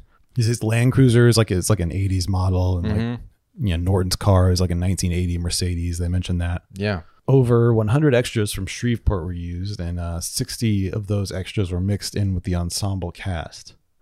To emphasize the heavier feeling of his adaptation, Darabont used music to minimal effect. Remy noted, personally, I found the music very effective when the religious lady was preaching at the end. Mm-hmm. Gut-wrenching. He stated that sometimes movie music feels false. I've always felt that that silence can be scarier than loud. A whisper more frightening than a bang. Yeah, it's like the old Hitchcock thing. Mm-hmm. And we wanted to create a balance. We kept the music to a minimum to keep that verite documentary feel. Yeah. Jordu Shell and Bern Wrightston assisted in designing the creatures for the film. This happened at the visual effects studio Cafe Effects after Darabont asked Guillermo del Toro, who created the visual effects for Pan's Labyrinth. Cool. Remy has some notes from her own viewing. Okay. Let's hear him, Remy. Yeah, she said, this is a very special watching session because I'm watching it with my flatmate who has never seen the movie. He got his first jump scare during that opening sequence. The tree. Yeah. Because the tree like smashes that window. It sure does. Kind of a jump scare. She said, "Oh my God, that's the gunslinger." I guess she knows Stephen King stuff pretty well. Yeah. This guy. He said, "This guy sounded like Nick when he said, 'Guess you've seen the boathouse.'" Oh yeah. Yeah. Yeah. Hell yeah, dude. I didn't think that. But, yeah. No, neither did I. She was rewatching it, knowing the ending is very depressing. Mm-hmm. She said, "Was Norm in major pain?" Yes, he was. She linked to the scene where he says, Major Pain says, "What are you looking at, ass eyes?" I shouldn't do that voice. Right. Yeah. It's okay. But I watched it earlier. He does such an exaggerated voice. It's a very silly voice. Yeah. I think you're good. Yeah. But yeah, he's the redheaded kid from Major Pain. Yeah, that's great. Ass eyes. Man, what a line. Yeah. She really wanted him to drop the door during that scene, and it really pissed her off, and so did Captain Holt when he didn't believe, nor did he even want to see proof. Mm-hmm. I think she said she lost all sympathy for Billy when he went to find his dad and almost got shot. Yeah. She liked the shot of the soldier's bloody handprint on the door, which I think we can agree we all liked. Yeah, it was a great moment. Yeah. And she said, "A shot and I cackled when the headshot happened. I was really rooting for her to die." Oh yeah. But she did feel a little bit awkward about Billy's fate. Yeah, a bit awkward Mm-hmm. about Billy getting killed. That was her Dad feeling. shot him in the head. Awkward. Yeah, that's super awkward. It's about as awkward as it gets. Yeah. Peak awkward moment there when you shoot your Try son to in explain the face. that to the grandparents, or school teachers. So I did a thing. Yeah. Just want to say it seemed like a really good idea at the time. Yeah. In terms of critical receptions, we've got here some quotes from critics. James Berardinelli said, "The Mist is what a horror film should be. Dark, tense, and punctuated by just enough gore to keep the viewer's flinch reflex intact. Mm-hmm. Finally, after a long list of failures, someone has done justice in bringing one of King's horror stories to the screen." Hell yes. I think there have been some other good ones. I do think that as well. I was thinking, there's been so many good movies that have been adapted from his novels. I mean, yeah, more than you even realize, because you get the first one that Darabont did, I never even heard of. Right. But also, I mean, the Pet Sematary was a great watch, and some fun ones like Sleepwalkers that Mick Garris did. I never saw that one. Carrie was great. Carrie, I haven't seen that one. Christine is considered pretty good. Yeah, so that's an incorrect quote. Yeah. Yeah, like whatever, dude. Yeah, whatever, bro. Though definitely not the feel-good movie of the season, this is a must-see for anyone who loves the genre and doesn't demand torture porn from horror, which is another thing. Like, why do you have to bring that goddamn term? It's not a dichotomy. No. You can enjoy the Saw movies and The Mist. That's right. Goddamn critics. There's another quote from Lisa Schwartzbaum. Another critic? Yep. There's a grim modern parable to be read into the dangerous effects of the gospel-preaching local crazy lady, Mrs. Carmody, brilliantly played by a hellfire Marcia Gay Harden, on a congregation of the fearful. Roger Ebert gave it a mixed review. Sure he did. Fuck, man. Yeah, dude. Come on, bro. Why you got to be all mean from the grave, Yeah. This guy, Justin Chang, said, Frank Darabont's screw-loose doomsday thriller works better as a gross-out B-movie than as a psychological portrait of mankind under siege, marred by one-note characterizations and a tone that veers wildly between snarky and hysterical. Fully disagree there. Yeah, right. A tone between snarky and hysterical? Yeah, that's not how Not at all. No. I mean, this movie, at certain points, it gets, I don't know. I don't know. I was just horrified. Yeah, Jim and Myron might be a little caricature-like, Sure. And Mrs. Carr, she's just very evil. Yeah, I mean, it's like relatively, caricature-y. There's a lot of people who are kind of like in between, though. Like fucking Myron is, he's not all bad. And right. Bud, the store manager, he Yes. He kind of goes back and forth a little bit. Ollie's great. Ollie's the best. And the cast, like everybody did an excellent job in this movie. The entire cast, Truly. The Mist was written in the summer of 1976 and published in Dark Forces, which I think is an anthology.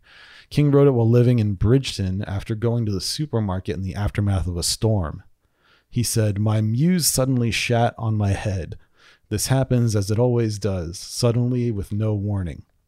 He was looking for hot dog buns and pictured prehistoric birds at the meat counter knocking shit over. And that's what did it, huh? That's what sparked this whole thing. That's pretty cool, man. Gotta say, my brain works similar ways sometimes. That's great. I don't think I'm as good a writer as him, but hey, at least you have a muse.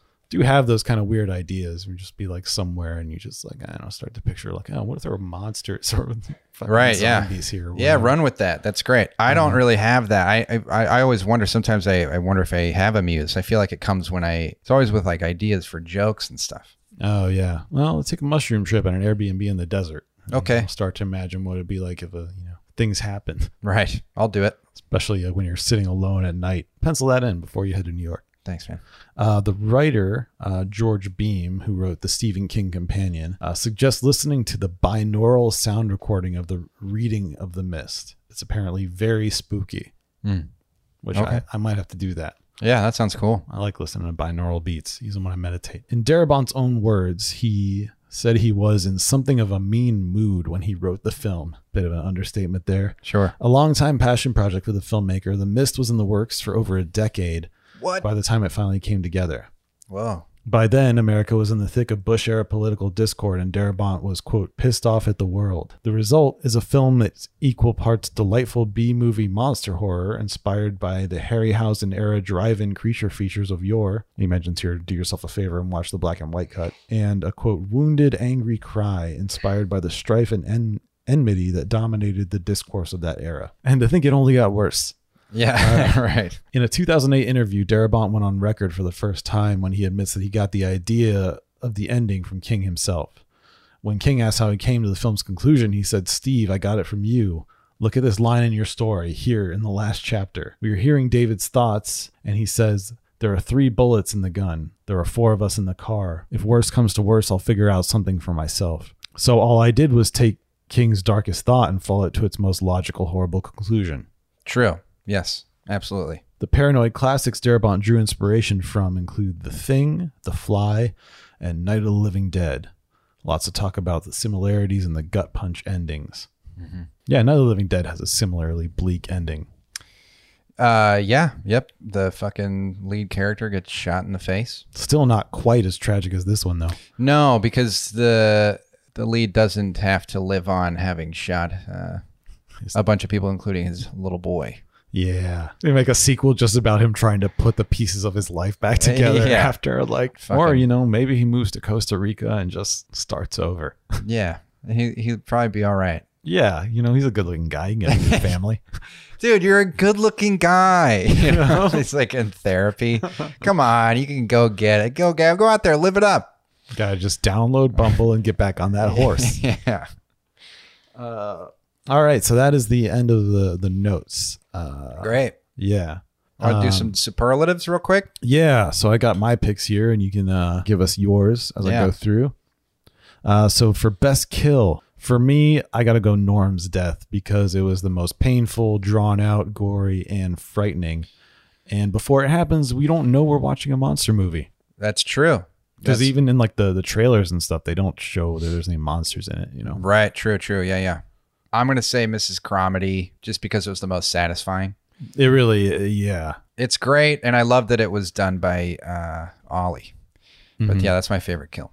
I can totally see that one. Yeah. But I also did like that fucking guy dying, bursting open from the fucking spiders and stuff. That one was pretty amazing too. Yeah. I mean, technically he was already dead, but it was hard to pick for this one, but just watching Norm, like his just chunk of his thigh get torn off. And then like, that's a great kill. Yeah. It's really good. The spider thing was pretty horrific too. Yeah.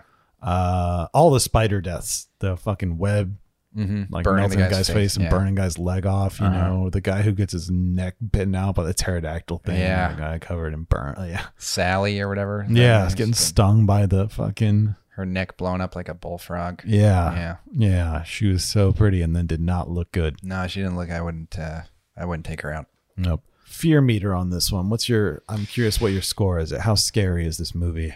I'd give this one. I give it an 8, maybe. I mean, 7 is. I gave it an 8 out of 10. Yeah, I'd say 7 to 8. Yeah, it's because it's very tense, man. Yeah, I was super tense. It's like the monsters are scary. The fucking Mrs. Carmody and her people are even more scary. Yes, terrifying. And then it does not let up, and the entire movie just gets worse and worse till the very fucking last second. Yes, it does. Gore score for this one, I also gave it an 8 out of 10. That's a lot fair. of blood. Yeah. A lot of blood, a lot of guts, a lot of horrifying. Yeah, burns. You got Norm, the guy covered in burns. The spiders exploding out of the guy. Yeah, you got the body being dragged back on the rope. Yeah, it's a gory movie. Yeah, I've seen ones that take it even further, but this one is still like pretty high up there especially for one made by such a seemingly respectable filmmaker. Right.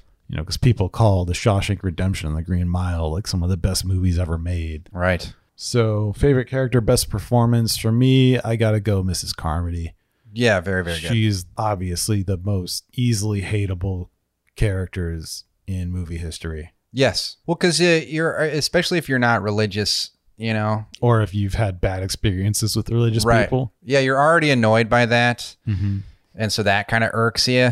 Yeah. But then the fact that she becomes a cult leader, which is just such a despicable thing. Yeah, and then tries to sacrifice a child. Yeah. But then she's, and she's so high and mighty, but she still cusses too. Right. The hypocrisy of it. Yes, she's the worst. Mine is Ollie. You probably saw that coming, folks, but I just was a huge fan of Ollie because I love that actor. He's the most likable to me too. He's just the guy that you can't hate. Yeah, he's probably the most redeeming character in the whole thing. Like right from the start, you just like him. He's just a likable guy, who seems like great actor, Toby Jones. Fantastic. Yeah, I like David Drayton a lot too. I always like Thomas Jane and just about anything I've seen him in. Yeah. And then even some of the very minor characters, like the guy Cornell or whatever his name was. Yeah. He's just kind of like the old, slightly redneck guy. But he kind of looks like Mark Twain a little bit. Yeah. But he's like backwoods. He's like the smart, small town kind of redneck, working class guy. Yeah. And then you have Jim and Myron, who are the stupid assholes. Yeah. And yeah. Oh, and then added a different category for this one. Favorite creature. I guess the spiders, I think the spiders were probably the coolest. Yeah. Yeah, I think so. I thought the spiders were pretty sweet, but for me, it was actually a tie between the pterodactyl creatures because I just think that scene was so fun.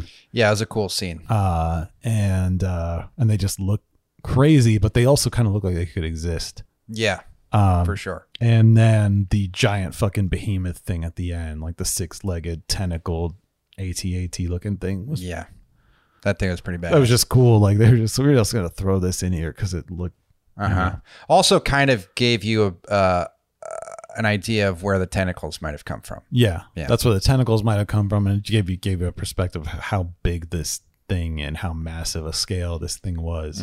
Yeah, and kind of how there was just no escaping. You can understand why after seeing that you'd be like, oh, there's no escape from this. No, yeah. But yeah, such a fun movie, but also such a bleak, dark movie. Very, very bleak and dark. Yeah. Yeah, this one doesn't leave you feeling good at all. But no, but if you're like me, you'll find yourself coming back to it. Like, it's also a fun one to watch with anybody for their first time because they have no idea what is coming. Yes, absolutely. Especially if maybe they've seen The Fog and they're like, oh, I know what this will be. You know. I hope you enjoyed the episode. I hope you watched the movie before. If you haven't and you don't mind spoilers, I mean, go back and just watch. It's on Netflix. Yeah. Very easy to find. Yeah, you don't even have to rent it right now. I hope you guys check it out. And I hope you liked the episode because that was a good one. I really enjoyed it. Check out that binaural audiobook. And if you can get your hands on that black and white version, the black and white is fucking sweet. Yeah, I wonder if you can rent it anywhere online or something. Maybe. Yeah, or if you're in a place like LA that actually has video stores. That's right. Well, that's it, folks. Thank you for listening to the Only Horror Movie Podcast. Yes, we really, really appreciate everybody who checks this out. And yeah, like we said, please tell your friends about it. Please do. That would really mean a lot. You're all very popular. If you listen to this podcast, you're going to be a very popular person. That's true. And we're sorry that it's been sporadic with the releases and big gaps, but we'll get back into a flow of everything. It's just kind of things are a little bit chaotic right now. Yeah, we've got a lot going on. But thank you, guys. So we will see you next week. Yep. All right.